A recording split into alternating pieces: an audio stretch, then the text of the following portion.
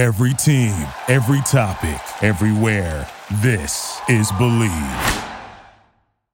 Our partners at BetOnline continue to be the number one source for all your betting needs and sports info. Find all the latest sports development, including updated odds on the NBA playoffs, fights, and even next season's futures. And don't forget that the MLB is back as well. Who are you picking to win the World Series?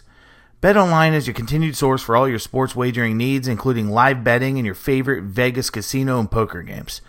It's super easy to get started, so head to the website today and use your mobile device to join and use the promo code BELIEVE. That's BLEAV to receive your 50% welcome bonus on your first deposit. BetOnline, where the game starts. In a world that's perfect lies a perfect little town where one team stands alone. But now, something stirring that will change this place forever. Perfectville.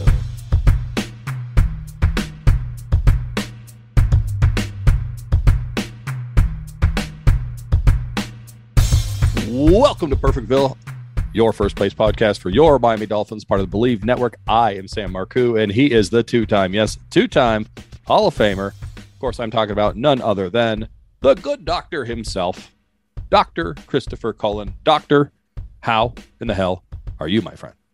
Samuel, I'm glad my key still worked when I got back to Perfectville because I've been traveling the Southeast, so it's good to be back, good to be home, and good to be talking to you about a little bit of Miami Dolphins football. Yeah, switching gears from rugby back to football. Chris has been traversing the northern hemisphere of the world, apparently, because of Zachary Thomas Cullen's success and continued just domination on the rugby field, which is part of the reason why we haven't been recording. The other part is that really there wasn't a lot to talk about. There wasn't a whole lot of smoke and mirrors coming up to the NFL draft, but the NFL draft has come and gone. I was there. I came. I left. And now here we are talking about Miami Dolphins news, views, and everything else. Let's just get into it, Chris. The Miami Dolphins had 4 official draft picks. They did not trade up. They did not trade down, not due to lack of trying, but just due to lack of options. They also had a bunch of undrafted free agents, which we're going to touch on a few of those throughout this entire podcast here. But let's start at the very beginning, Chris.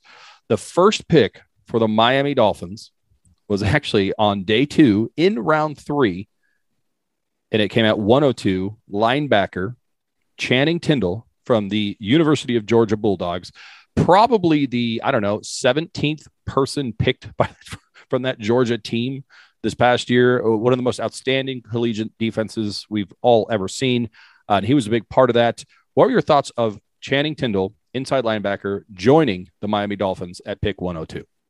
I liked it a lot. I mean, I liked that Greer didn't panic and trade up into the second round based on who was there and who was falling. I feel the need. We need speed at linebacker and instincts. The guy doesn't have a ton of shiny statistics from Georgia, but you just mentioned he's surrounded by literal first-round picks that are racing to the football. So, you take a guy out of that environment, you put him into the NFL, and he's young and fast, which is everywhere it's going to these days offensively, as far as covering slot receivers, tight ends that are more athletic. That's what you need. And in a defense like ours, where you're flying guys around and blitzing them, he's got the great size, great acumen, where he comes from, a Kirby, Smart, and Georgia defenders have been just notoriously and historically good NFL football players. So I'm excited about it. I mean, I looked at it as we drafted Tyreek Hill in the first, Teron Armstead in the second. We got Channing Tindall in the third. Dude, offense, defense, I'll take it. Well, we'll talk about Tyreek Hill and Teron Armstead and how this draft played into those signings and why after the draft those signings look even better. I have some stats on that I want to share with you. But getting back to Channing Tindall, a couple things you said. He was, if you want to call it, a part-time player with the University of Georgia, surrounded by lots of talent all over that defense, including that linebacking room. But I take a look at that, Chris, and go, this is a good thing. His talent is there. It shows up on tape. He's faster than just about any other linebacker in the actual collegiate ranks. All that speed, sideline to sideline. He can cover linebackers. He can cover tight ends. He can cover running backs.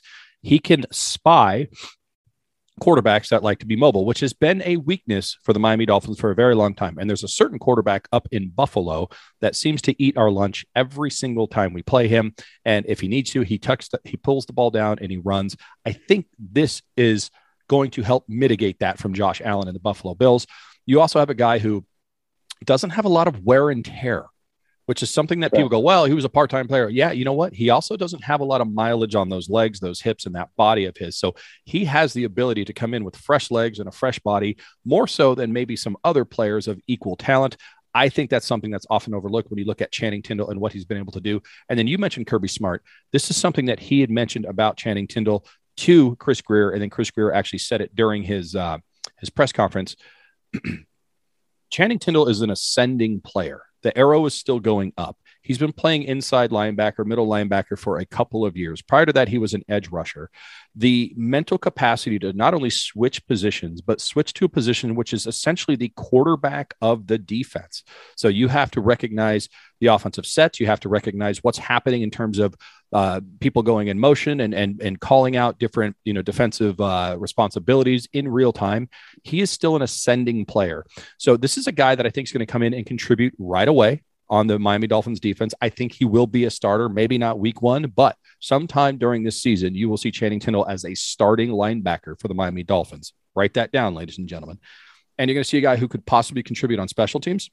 You're going to see a guy that's going to make the other linebackers around him better, namely Jerome Baker. I'm excited to see Channing Tindall, Jerome Baker playing side by side and putting Jerome Baker on the outside where he excels, Channing Tindall on the inside, calling those plays, pointing out those assignments, and seeing this Miami Dolphins defense finally get some additions, because we've been keeping everybody, but we finally have additions, and this one is a talented one.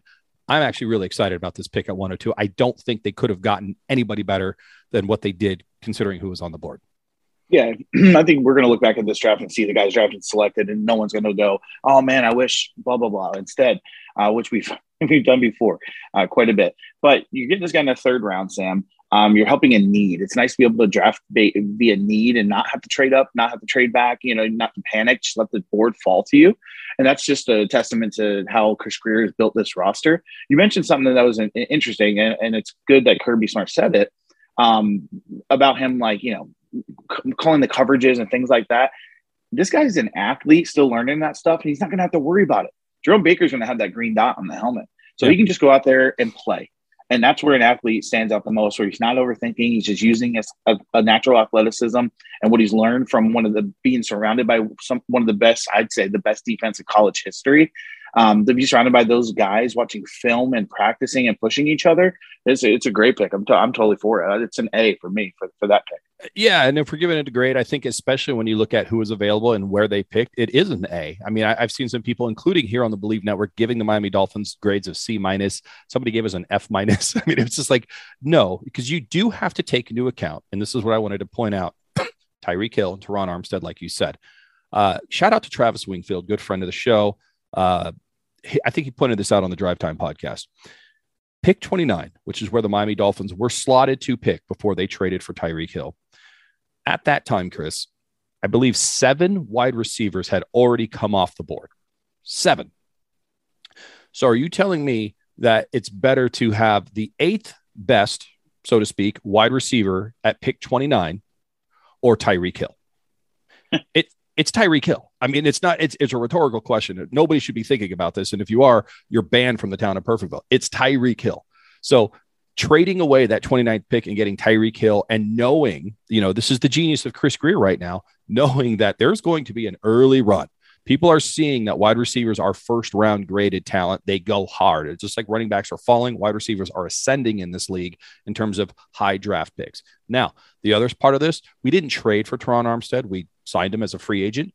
But if you look at where we were at pick 29, had we not done that, I believe there were already 8 offensive linemen, 7 or 8 offensive linemen off the board.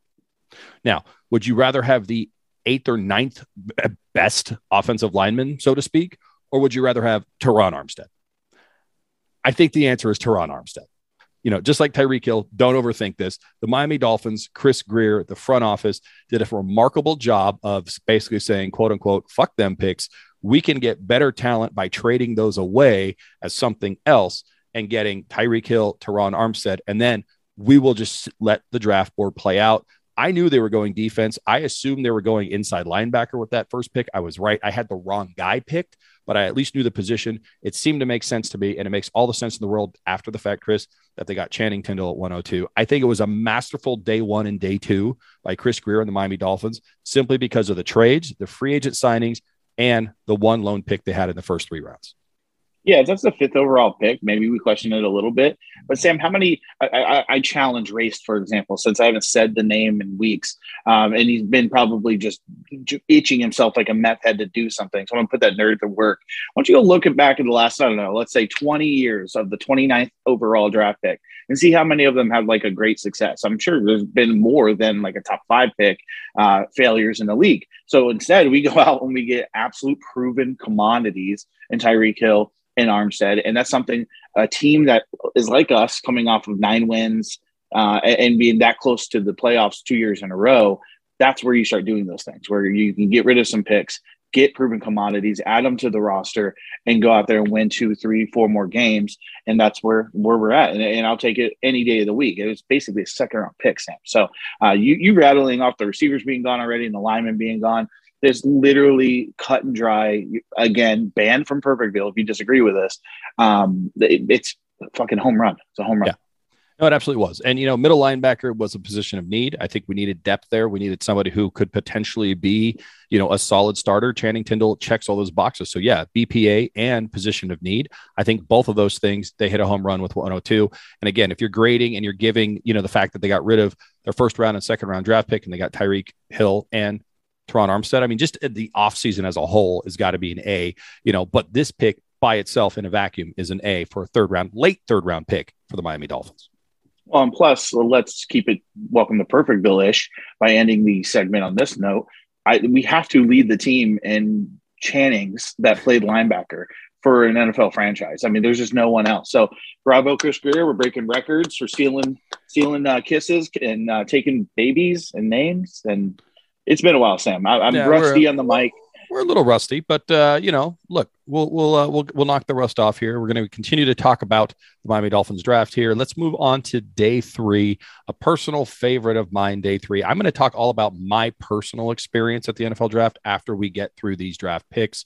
That'll be segment number 2. But let's just get into the next draft pick here, because Channing Tindall made a lot of sense to me.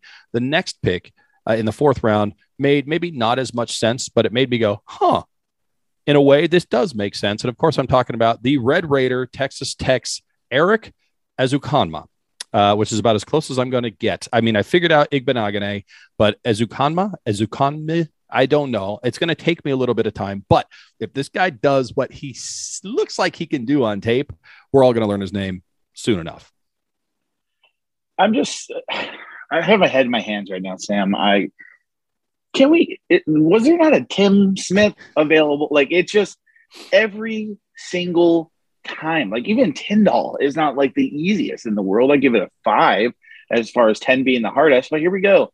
Noah Igbinoghene. That has taken me since we drafted him to get that correct, by the way. And that's all I worked on while I drove 5 hours to Nashville, Tennessee, was just pronouncing Noah Igbinoghene. And I finally am kind of getting it down. I nailed Tua Tagovailoa. And now here we are with Eric Ezukanma. Like, I can't with the syllable, Sam. But name aside, because we have to get at least that part out of the way. We're going to call him Easy E, right? Eric E. Like, we have to. It's Easy Eric E. Dude, this screams Devontae Parker replacement. Does it like, not? We have not talked about this, but that was the very first mental note I made when I looked at his size and the college he went to and what he's good at. I'm like, oh, this is Devontae Parker 2.0. Yeah, and we needed that. I mean, Preston Williams kind of re-signed a low-key 1-year deal, but we got the speed with Waddle and the route running of Tyreek Hill and him as well. We need that stretch guy that you can kind of throw it up to. He's a captain. Took a lot of screens. A lot of the highlights I saw of this guy, there's a lot of quick passes, screens, and go. A lot like how Mike McDaniel threw the ball to Deebo Samuel in the 49ers. Not saying he's Deebo Samuel, of course, 4th-round pick, but that's the type of player you're getting. And now at this point, Sam, and I love this too, because I think you'll agree with this. The Miami Dolphins normally in this situation draft like an Iowa random guard or like some lame tight end. Like, they're like, fuck it, dude. We'll get linemen in the undrafted free agency and bring in free agents and coach up our guys. Let's go get a receiver. Like, we lost Matt Collins, who's going to be a bigger loss than people realize. Devontae Parker is traded to an in rival team. You go get a young guy. I don't know his injury history, but it can't be any worse than Devontae Parker's. He's a captain and does a lot of the same things. In the 4th round, it's like a embarrassment of riches at this point, Sam, where we can get BPA, and I love it. Yeah. So, this pick, I think, came about because I do believe the Miami Dolphins were targeting a running back. And there were a couple of running backs that were taken off the board almost right before the Miami Dolphins picked. And in fact, Chris Grier went out of his way to say that somebody was picked, some running back was picked, and Mike McDaniel fell out of his chair when it happened. Mike McDaniel says, no, I don't think that's what happened. But the point is, Chris Grier has already come out and said, look, we were targeting running backs. We wanted to get somebody in the running game. It just didn't work out. It seems to be a snake bit position for the Miami Dolphins in the draft. I mean, we did address it, I think, with Raheem Mostert and Chase Edmonds, but they wanted another running back.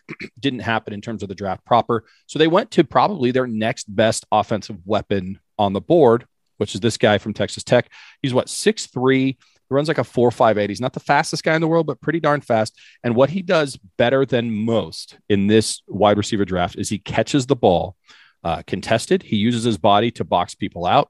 He can high point the ball, meaning he jumps and grabs that ball at the highest point possible. And to me, somebody who can get yards after the catch and can be used as, somewhat of a Deebo Samuel-esque running wide receiver. I look at this guy as a red zone threat. I think that's how the Miami Dolphins are going to deploy him early. I mean, he's certainly not going to start over Jalen Waddle or Tyreek Hill. I don't even think over Cedric Wilson. He is a 4th round pick. He is not the perfect wide receiver by any stretch of the imagination, but this is a guy, Chris, that I think if we get down into the red zone and it's, 2nd and goal or 3rd and goal from like the 7, this is a dangerous, dangerous weapon to put out there with Mike Gesicki and some other people that can go out there and body a defensive back or even a smaller linebacker and just wrestle that ball away and land in the end zone. And I really do think between that and also maybe putting him in motion and giving one of those little pop passes where, Tua's in the shotgun, he grabs the ball and then just tosses it to him, running a jet sweep right in front of him and getting into the end zone that way. I think that's how I see them in, using Eric Nkunzumba out of Texas Tech. And besides, you also have Wes Welker, Texas Tech Red Raider himself, wide receivers coach. This is a guy who's going to want this particular guy to succeed. This is going to be a pet project for Wes Welker. I'm excited about this pick. This wasn't who I would have originally pegged. I would have pegged a lineman or a running back at this position, but based on what I'm seeing, based on what I know, and based on how Mike McDaniel is creative with his offense, I'm excited about this player. If I had to give it a grade, I'm going to go with a solid B. I do think there were some other people there that could have fit, at least in my mind, better at this position. And the fact that they were targeting a running back and didn't get it makes me have to drop this down a little bit. But I'm not going to say C- or D or anything like this. Yes, he's probably going to be the 4th wide receiver. Yes, we have a logjam in the wide receiver room, but I think this kid makes the team. I think he plays special teams. I think he's a red zone threat early in his career. And if he can come down with touchdowns and nothing else, that's a home run for the Miami Dolphins. Yeah, especially in the 4th round. I mean, just be able to go best player available. I know running backs something you want there, but the running backs are a dime a dozen, especially when it comes to Mike McDaniel's offense. I mean, look what he did with after the injuries to Mostert and the other guys there. I mean, he's done it with Matt Breida. He's done it with Mostert. He did it with Deebo Samuel. So if you can't get a running back, you're not going to reach for one, which I'm glad they didn't. They sat there and just took a guy. What's the next best thing next to a handoff or a sweep? A quick jet screen to a receiver that can then behind the line of scrimmage make yak. So totally for a 4th round pick. Other than his name, very happy with it. Well, speaking of names, the Miami Dolphins were back on the clock in the 7th round. And actually with pick 224, they choose local guy for me here in Northern California, outside linebacker Cameron Good. So finally we get a name that I think we can actually possibly pronounce here, Chris. Although probably pronounced Good. Well, there's actually an E at the end of Good, which is kind of fucked up. But, we'll just say Cameron Good. The last time we had a guy who was either a low draft pick or an undrafted free agent or somebody that we signed from Canada who was an edge rusher who was fast named Cameron, it seemed to work out for the Miami Dolphins. Cameron Good, what he does good is that he is very fast, Chris, off the line. He actually has a really good ability to knock offensive linemen's hands off of him and get to the quarterback. He's one of the more prolific pass rushing specialists in the Pac-12, which is a very pass-heavy league. If you look at that conference, there's a lot of passing, not a lot of running. He had a lot of opportunities to hit the quarterback in the Pac-12, and he succeeded at that. He is a 7th-round draft pick. He is somewhat of a project. I think this is going to be a situational pass rusher if he makes this team. I do think he'll make this team because you could never have enough good pass rushers. It's kind of like relief pitchers in baseball. I do think this guy will make the team.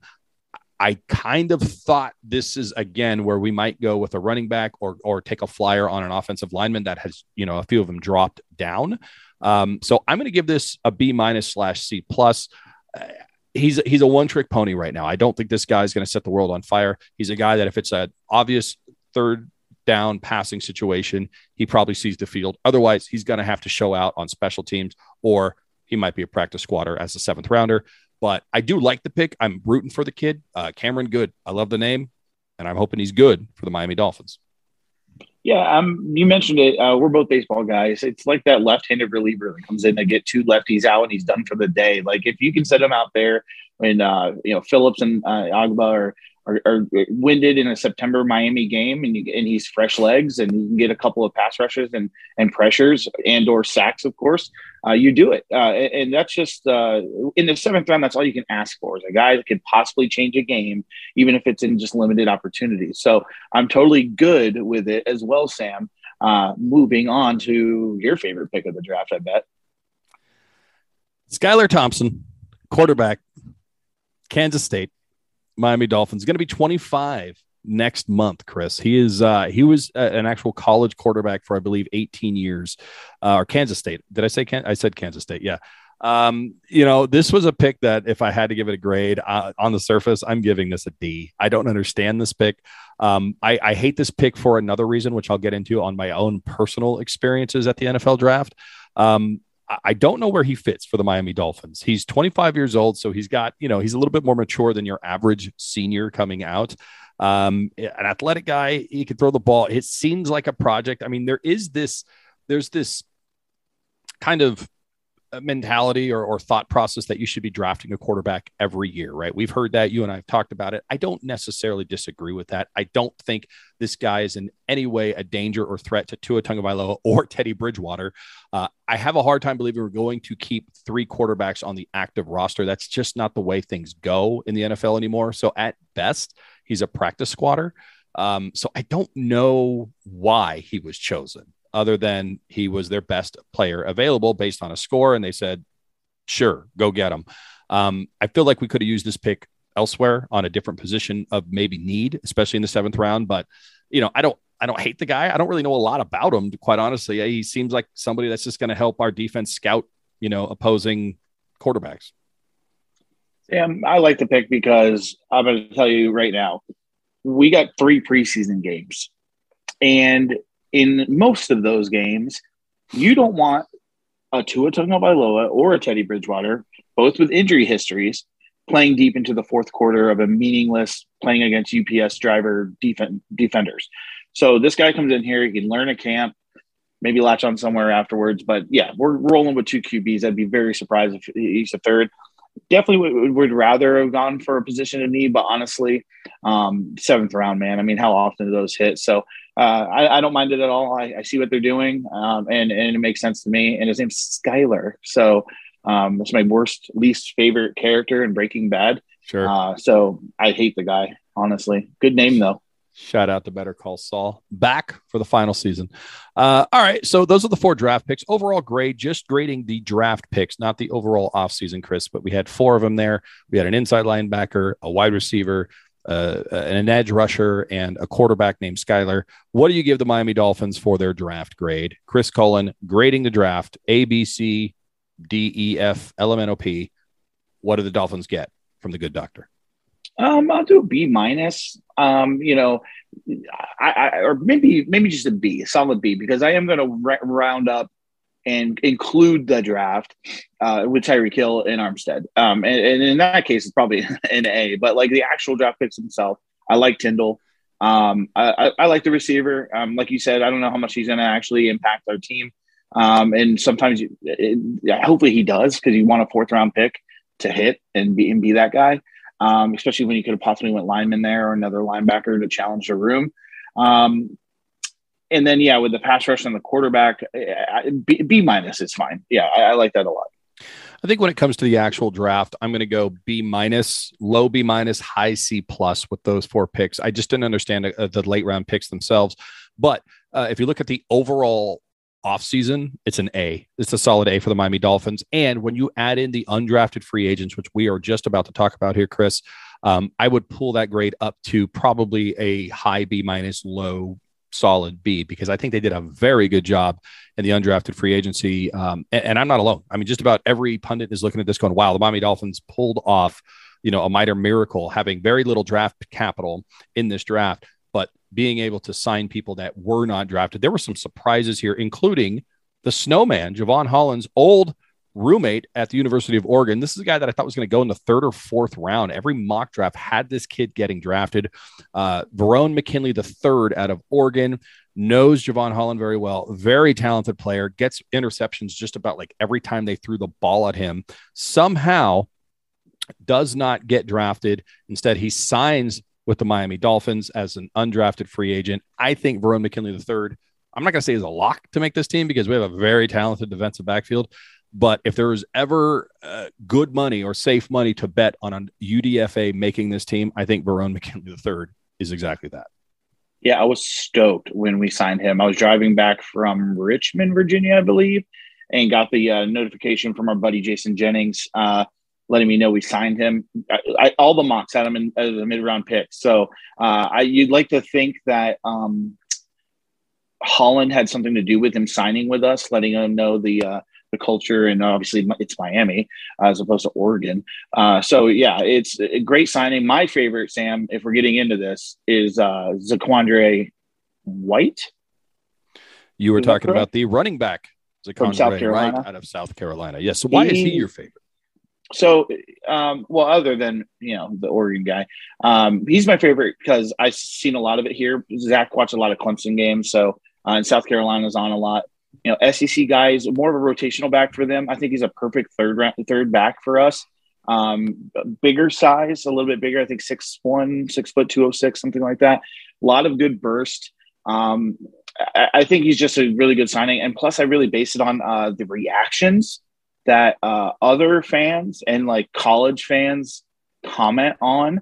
And when I looked at the thread from his agent or somebody that were signing him, the overwhelming comments were like, oh, you're going to ball out in the NFL. Like, great job. Congratulations. Like, you're really going to, they got a steal there. So I'm looking forward to seeing what he does. Maybe makes an Ahmed or a Gaskin cuttable if he were to make it. But I can also see him being the practice squad guy, like the Cincinnati running back from last year too. So yeah, Jared Dokes. But here's the thing. I mean, Myles Gaskin has got one more year on his contract. He will not be a Miami Dolphin after this season, if he even sticks this season. That's just my bold prediction right there. So yeah, you do need to fill the back end of this. Raheem Mostert only has a 1-year contract. Chase Edmonds is a 2-year contract. So while we have players in that running back room that we signed and we did, actually pay attention to this offseason, you have guys that are here short-term. You need long-term fixes there. You also have people that have an injury history in both Raheem Mostert, actually in all three, Myles Gaskin and Chase Edmonds. So, having somebody there that you get as an undrafted free agent that people thought would go in the 4th or 5th round in some cases, I think is a very shrewd signing for free agency. He's probably my second. There's a couple of others here, Chris, that I do think we need to talk about. A couple of offensive linemen. They didn't go offensive linemen in the draft, but they went heavy on offensive linemen after the draft in the free agency market. Minnesota offensive lineman Blaise Andries is a guy who got a lot of run when he signed with the Miami Dolphins, and a guy that I'm interested in, Kellen Diesch out of Arizona State, one of the best linemen in the Pac-12, 4'8", 40 at 6'7", 300 pounds. Now, we talk about having speed all over the field and what the NFL game is now with regards to spread offenses and having more sideline to sideline, kind of like the college game. This guy fits in perfectly, I think, with what the Miami Dolphins are looking to do on the offensive line. Would not surprise me at all if Kellen becomes a significant role player, if not starter, for the Miami Dolphins long-term on that offensive line. I think he's that good. Yeah, one of my favorite players in the NFL is a big, mean offensive lineman with a fucking chip on their shoulder. So you bring these guys in, especially one of the best in their absolute conference, not even drafted. Oh, man, that's just like motivation to come in, with a team that needs it, with a line that is holes everywhere, to get taught up, like our coaches like to talk about. They're teachers. We got Applebaum over, from Boston College, and I love it. I love bringing in those guys. I was a little bit upset we didn't go draft with them, but with the talent that we got after the draft was over, super surprising, first of all, and second of all, glad we went that route. Yeah. And then just a couple of other things here. I mean, we got Ty Clary, who is a center out of Arkansas. So Brett Tessler, who we all know and love here in Miami, is his agent there. So Ty Clary, whether he makes the team or not sure. Wide receiver Braylon Sanders out of Ole Miss was signed. Defensive back Elijah Hamilton out of Louisiana Tech was signed. Defensive tackle Jordan Williams out of Virginia Tech. I think this is a guy who actually could make this team as well. He is signing with the Miami Dolphins. DeAndre Johnson out of the University of Miami, and former Tennessee defensive end. He's signing with the Miami Dolphins. You have wide receiver Tanner Connor, who I hate that name. It sounds like two last names smushed together, out of Idaho State. I don't think he's making this team. We're pretty stacked at the wide receiver position, but he signed. Defensive line Ben Stille out of Nebraska was signed. And then edge Owen Carney out of Illinois. So a lot of defensive line help being signed as undrafted free agents, always looking for a diamond in the rough, a gem out there. I've said this before. You've said this before. The Miami Dolphins always seem every single year to find some sort of defensive tackle, defensive end that nobody else has ever heard of or thought about and turn them into a solid pro. I don't think this is going to be any different. If I had to put money on any of them, I'm going to go with the kid from Virginia Tech, Jordan Williams, as a defensive tackle. I think he's going to fit really well with this defensive line. And then Kader Kohou out of Texas A&M Commerce. Don't really give a shit about him. And then maybe my favorite, a punter, Chris, Tommy Heatherly, FIU, big fat guy, lost a bunch of weight, is now punting maybe for the Miami Dolphins. He will have some competition from the punter that Taylor Morstead or whoever the fuck his name is, that we got from the New Orleans Saints. So there is your undrafted free agency list. We talked about my favorite out of Oregon, your favorite out of South Carolina. Any of those other names you excited about, Chris? Nope. Me either. You know what I am excited about? Taking a quick break, paying some bills, and then coming back, and we're going to shift focus. We're still going to talk about the draft, ladies and gentlemen. Still going to talk about the Miami Dolphins, but I'm going to give you the skinny. I'm going to give you the lowdown. I talked to some big people, big people in the NFL while I was at the draft. I had some really great experiences. I even talked to a certain wide receiver that's been rumored to be traded from the San Francisco 49ers to some other teams, including this Miami Dolphins. I'll talk about my conversation with Deebo Samuel, my conversation with Charles Woodson, my conversation with Fred Warner, my conversation with Jonathan Bean, and my experience in general at the NFL draft right after these words. Citizens of Perfectville everywhere, listen up. This is Sam Marcoux from the Perfectville Podcast, and this episode is brought to you in part by Auto Approve. Now, what is Auto Approve, you may ask? I'm so glad you would ask that. Auto Approve is an online service that makes vehicle refinancing easier and faster. And who doesn't want easier and faster in today's environment? Am I right? Auto Approve connects vehicle owners with a network of top credit unions, banks, and finance companies to find the best available interest rates. Then helps handle the paperwork, simplifying the vehicle refinance process from beginning to end and putting more money back in your pocket. Take your tailgate to the next level with more money in your pocket. More money means better seats for all you Dolph fans out there. More money means another round with the boys. That's right. Hit the bar, drink some suds, then have another one with your buds. Make more money for game night with friends. More money for that new jersey. That's right. We got Tyreek Hill. We got Jalen Waddle. We've got Tua Tagovailoa. You guys need that money, that extra money. And what would you do with that money? I tell you what I'm doing. I am going to buy that jersey. I'm going to the Miami Dolphins games, and I'm spending some money at the casinos, betting that those Miami Dolphins are going to the Super Bowl. It's 55-1 odds, ladies and gentlemen. And that's what Auto Approve can do for you. More money back in your wallet. Not only will they save you thousands on your auto loan, but for all the listeners that are out there, refinance through Auto Approve, and they will send you $100 cash in your mailbox. That's right, 100 big ones, Mr. Benjamin, straight to your mailbox. And why are they doing this? Because they're solving problems, ladies and gentlemen. They're finding solutions to problems in your life. Most people are paying too much on their vehicle loan. In 2021, Auto Approve customers saved on average $164 a month. Now, I'm no mathematician, ladies and gentlemen, but over 12 months, which is 1 year, that's thousands of dollars in savings that Auto Approve is doing for you. They never mark up rates. The rate that the lender offers is the rate we pass on to you. What a service, ladies and gentlemen. With Auto Approve, vehicle owners can lower their monthly payment, get a better rate, or both. Who wouldn't want both? That's having your cake and eating it too. To find out how much you can save and to claim your $100 cash back offer, visit autoapprove.com/believe. That's autoapprove.com/believe. And we're back. Chris Cullen, Sam Marcoux, welcome to Perfectville Believe Network. Talking about the NFL draft, Chris. I just came back from the NFL draft Saturday night. I stayed all the way through Mr. Irrelevant and then ran my ass all the way to the airport because I almost became irrelevant with my plane, almost missed my plane, made it home. What a wonderful experience. I was there for a bachelor party. My soon-to-be brother-in-law is a big 49ers fan, big sports guy, probably more than you and I, which is hard to believe, but he just really is. He just knows sports. He knows stats. He was running around getting autographs. I've got a funny story about Charles Woodson and Nick, who actually sometimes produces our live stream when we do that from time to time here on Perfectville. But let's start at the beginning here, Chris. So I don't know what made the broadcast day one, but I can tell you, first of all, the draft should never be held anywhere but Las Vegas. It is the perfect venue. In fact, everything that ever happens in terms of a convention should just be held at Vegas. It makes no sense to have anything everywhere else. Cleveland, no. Kansas City, no. Los Angeles, absolutely not.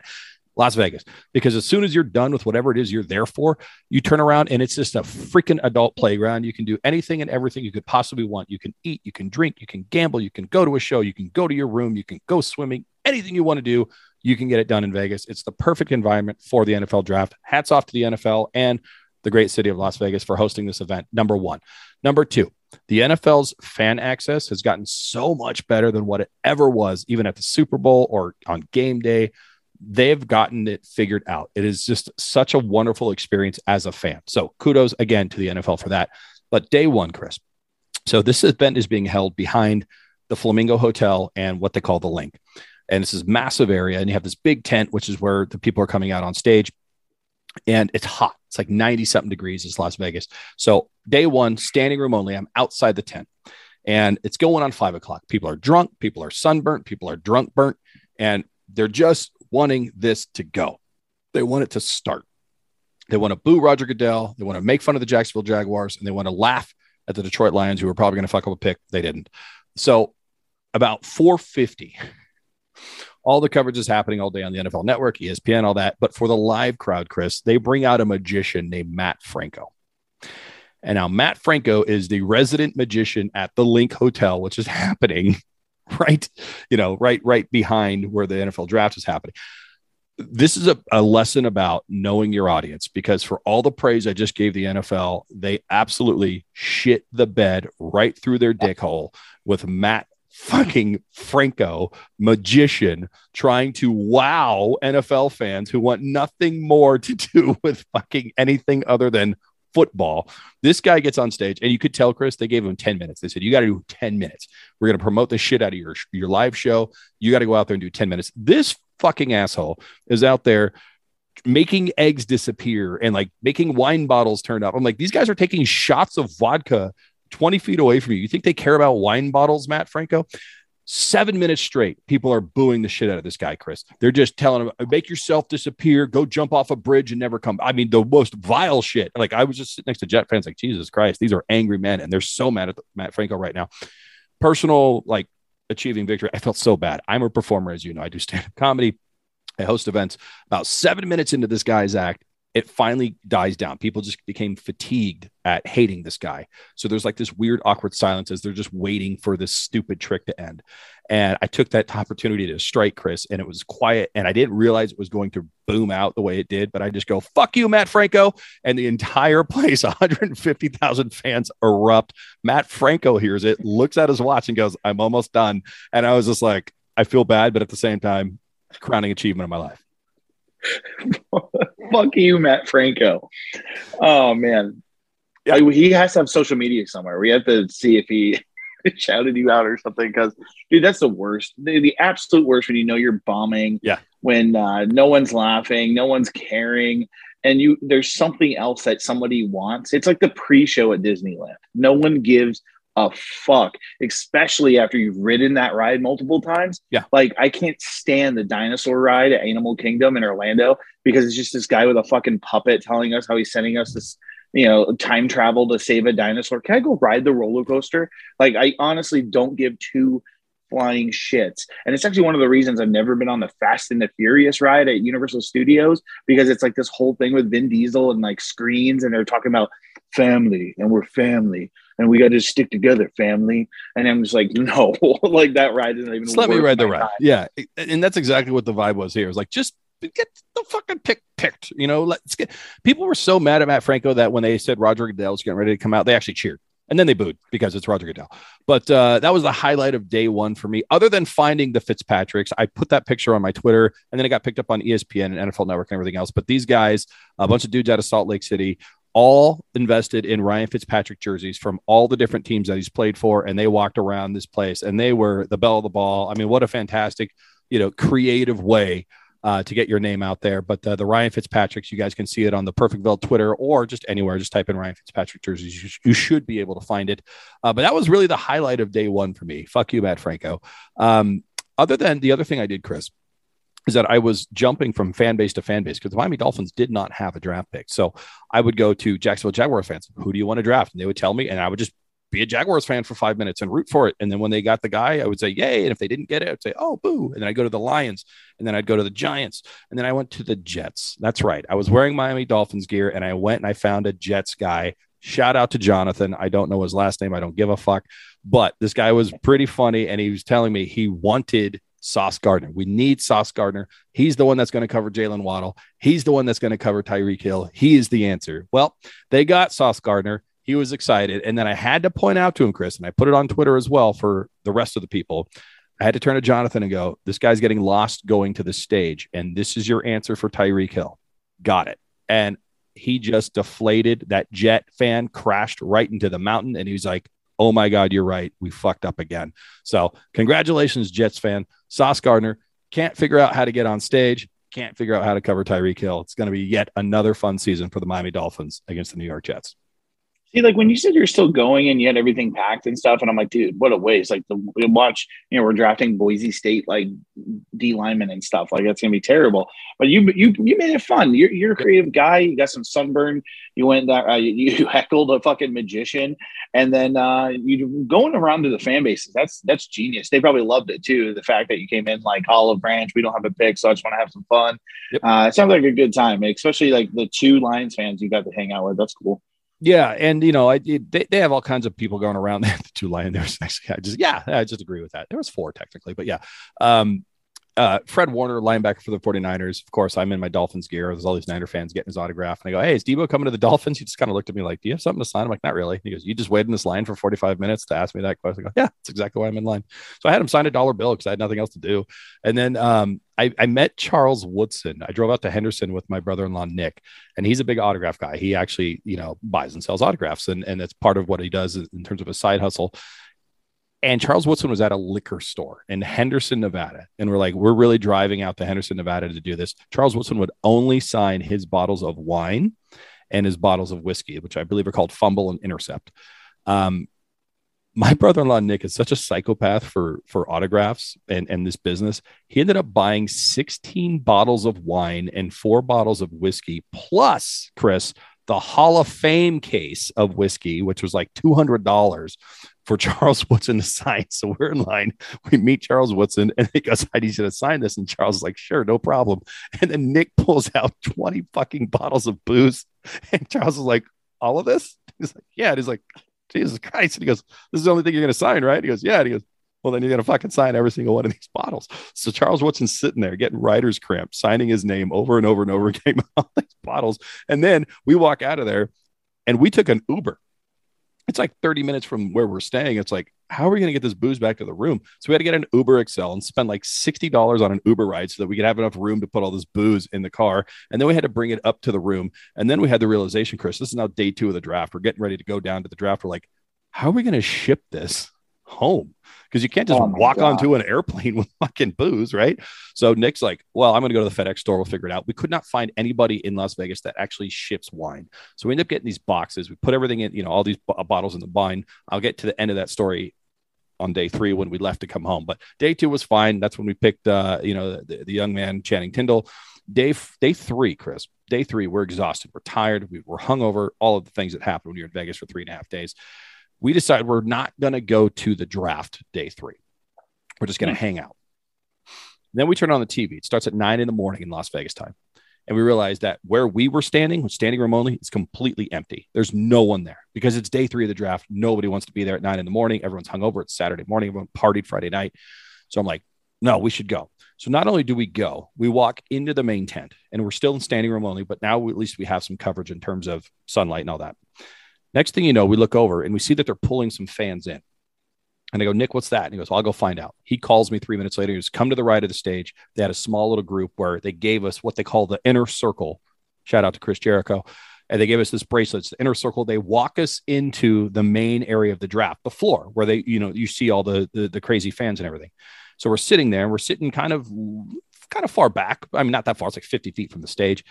And we're seeing that like some people are starting to get up and move and walk around and they're not coming back. So I ask somebody and I go, hey, what about those empty seats up there? And they go, well, why don't you just go fill them yourself? Because it's a TV production, right? They don't want empty seats on TV.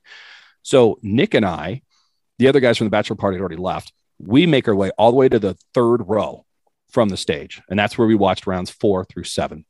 Now, around round 7, I noticed the producer that's running this whole thing. And he's walking up and he's actually pulling fans out of the stands. And I think he's kicking them out. And I don't know why, but I'm like, oh, maybe they're catching him tweeting the picks because the TV production is well behind what's happening live, right? Like, I mean, Miami Dolphins would take a pick and it would be like 25 minutes before it's announced on stage for the TV audience.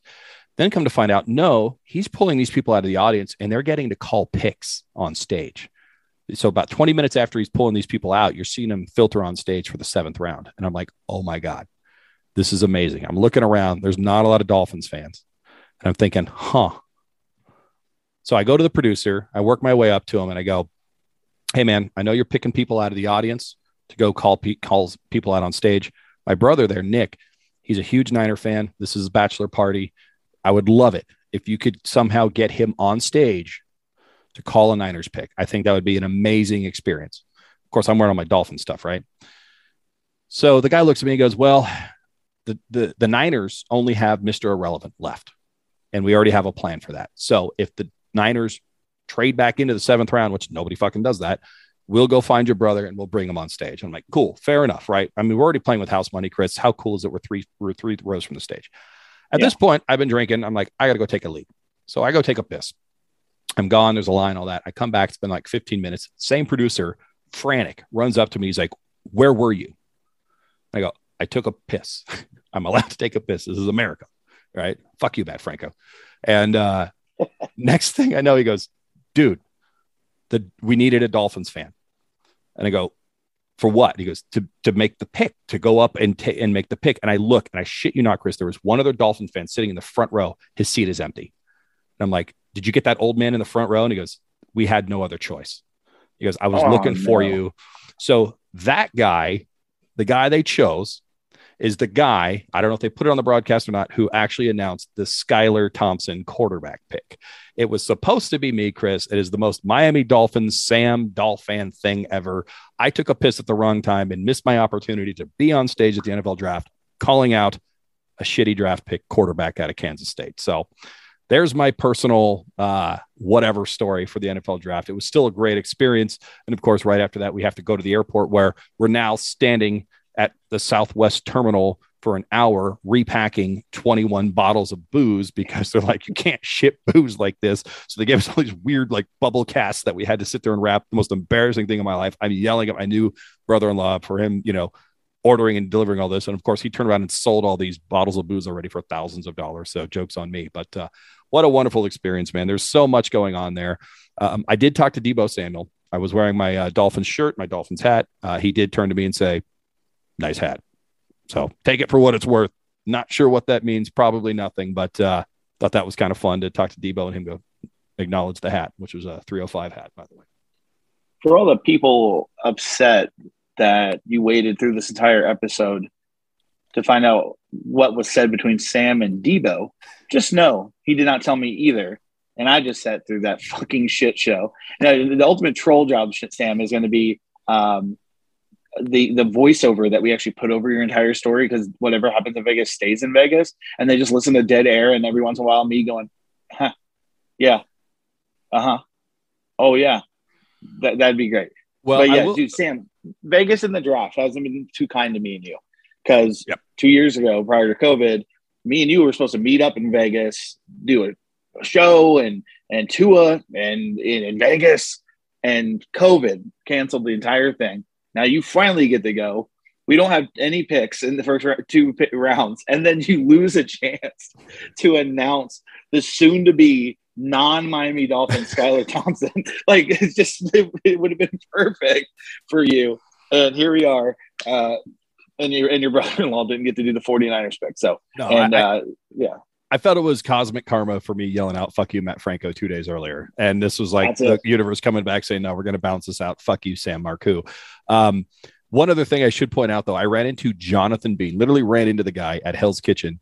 And I'm wearing my Dolphins stuff, and we're talking. He goes, oh, you're a Dolphins fan. Yeah, you're here for the draft. I'm like, well, yeah, you're a fucking genius. Who the hell are you? And he's like, oh, my name is Jonathan. Jonathan Bean. You can look him up. He is the senior vice president and chief diversity officer for the NFL. This guy pulled out a card and was basically escorted into any and all things Vegas. Like, he just had the magic button here. And I was talking to him, and I have to say, Chris, he talked about Tom Garfinkel and said, wow, that guy is a genius in terms of business. This guy knows exactly what he's doing. He's bringing in so much revenue for the Miami Dolphins Stadium because of all the different things that he's putting together, whether it's Formula One racing, tennis, all of it. We talk about Mike McDaniel, and the guy cannot shut up about how great Mike McDaniel is. So creative. You guys are going to love him down there. I've spent so much time with this guy. He's absolutely the right coach for you. Chris Grier, and he's like, yes, Chris Grier, he's definitely employed. And then I talked about Stephen Ross. I go, what do you think of Stephen Ross? And I shit you not, Chris, this is how I know Stephen Ross is probably going to be screwed as the owner of the Miami Dolphins long term. He's praising Mike McDaniel. He's praising Tom Garfinkel. He's acknowledging Chris Grier. And then when it comes to Stephen Ross, Jonathan Bean, chief diversity officer and senior vice president of the NFL, turns to me, looks me right in the eye and says, no comment. I need to get back to my wife. And the conversation ended, and he went and sat down for dinner. And I was like, that no comment is deafening right now. I think Stephen Ross is not long for this world in terms of the Miami Dolphins owner. I thought you were just predicting his death. Good, possibly. Yeah, man. Awesome stories. That's why I need to get there. Get to these events. It's just all around football fans. It's what an experience, man. It's got to come back to Vegas. So it sounds like you would give it like a 10 out of 10 as far as like just the event goes. And like you said, there's hotels everywhere. You don't have to worry about parking or any bullshit like that. You just stumble back to your room. I mean, how perfect is that? It really was perfect. I mean, in terms of this event, it was a great time. I mean, they shut down the strip for 3 days. You could not drive on the strip. I'm sure Uber drivers, Lyft drivers, and taxi drivers hated it, but it was just a fantastic experience for anybody who was there for the NFL. You could walk around. I mean, it had this huge, just the access to players and coaches, and, they had all the Super Bowl rings out, the Lombardi trophies are out there. I mean, it was just fantastic. If you're a football fan, it's one of those things I would highly recommend. Again, next time it comes back to Vegas, I'm there in a heartbeat. Next year it's in Kansas. We'll see if I'm there or not. But just a wonderful experience. I think the Dolphins did pretty darn well overall. I'm excited about Channing Tindall. I'm excited about the wide receiver out of Texas Tech. I'm excited about the Miami Dolphins. I think there's just going to be so much to look forward to as a Dolphins fan before too long. And this has been a long episode, but it's been a long time since you and I have actually talked about it. I've been speaking quite a bit here, Chris. Anything else you want to talk about in terms of Miami Dolphins, news, views, anything? Tua playing golf on a game day isn't a big deal. Shut the fuck up. Especially if it was a Thursday night where he probably played in the morning, ladies and gentlemen. So also, it is okay for the Miami Dolphins to have Connor Williams take a few snaps at center. Just calm down, ladies and gentlemen. It's not that big of a deal. Okay. He slid over one position and put the ball between his legs. No big deal. Don't worry about it. It's Miami Dolphins off season. They're going to complain about something, Sam. And I can't wait till it's this episode. So cannot wait. I think we may have just stumbled into the next great segment for the Miami Dolphins. Welcome to Perfect World Podcast, the no big deal segment. We're just going to temper your enthusiasm a little bit about some of the issues that are going on for the Miami Dolphins. Well, with that being said, Chris, the draft was a big deal. The Miami Dolphins are a big deal. You're a big deal. I'm a big deal. The Believe Podcast Network, or the Believe Network, as they call themselves now, is a big deal. Anything else you want to say before we get out of here on this big deal episode? I'm good, buddy. As am I. So on behalf of Chris Cullen, Sam Marcoux, the entire Believe Network, the only thing left to say is goodbye from Perfectville. Later.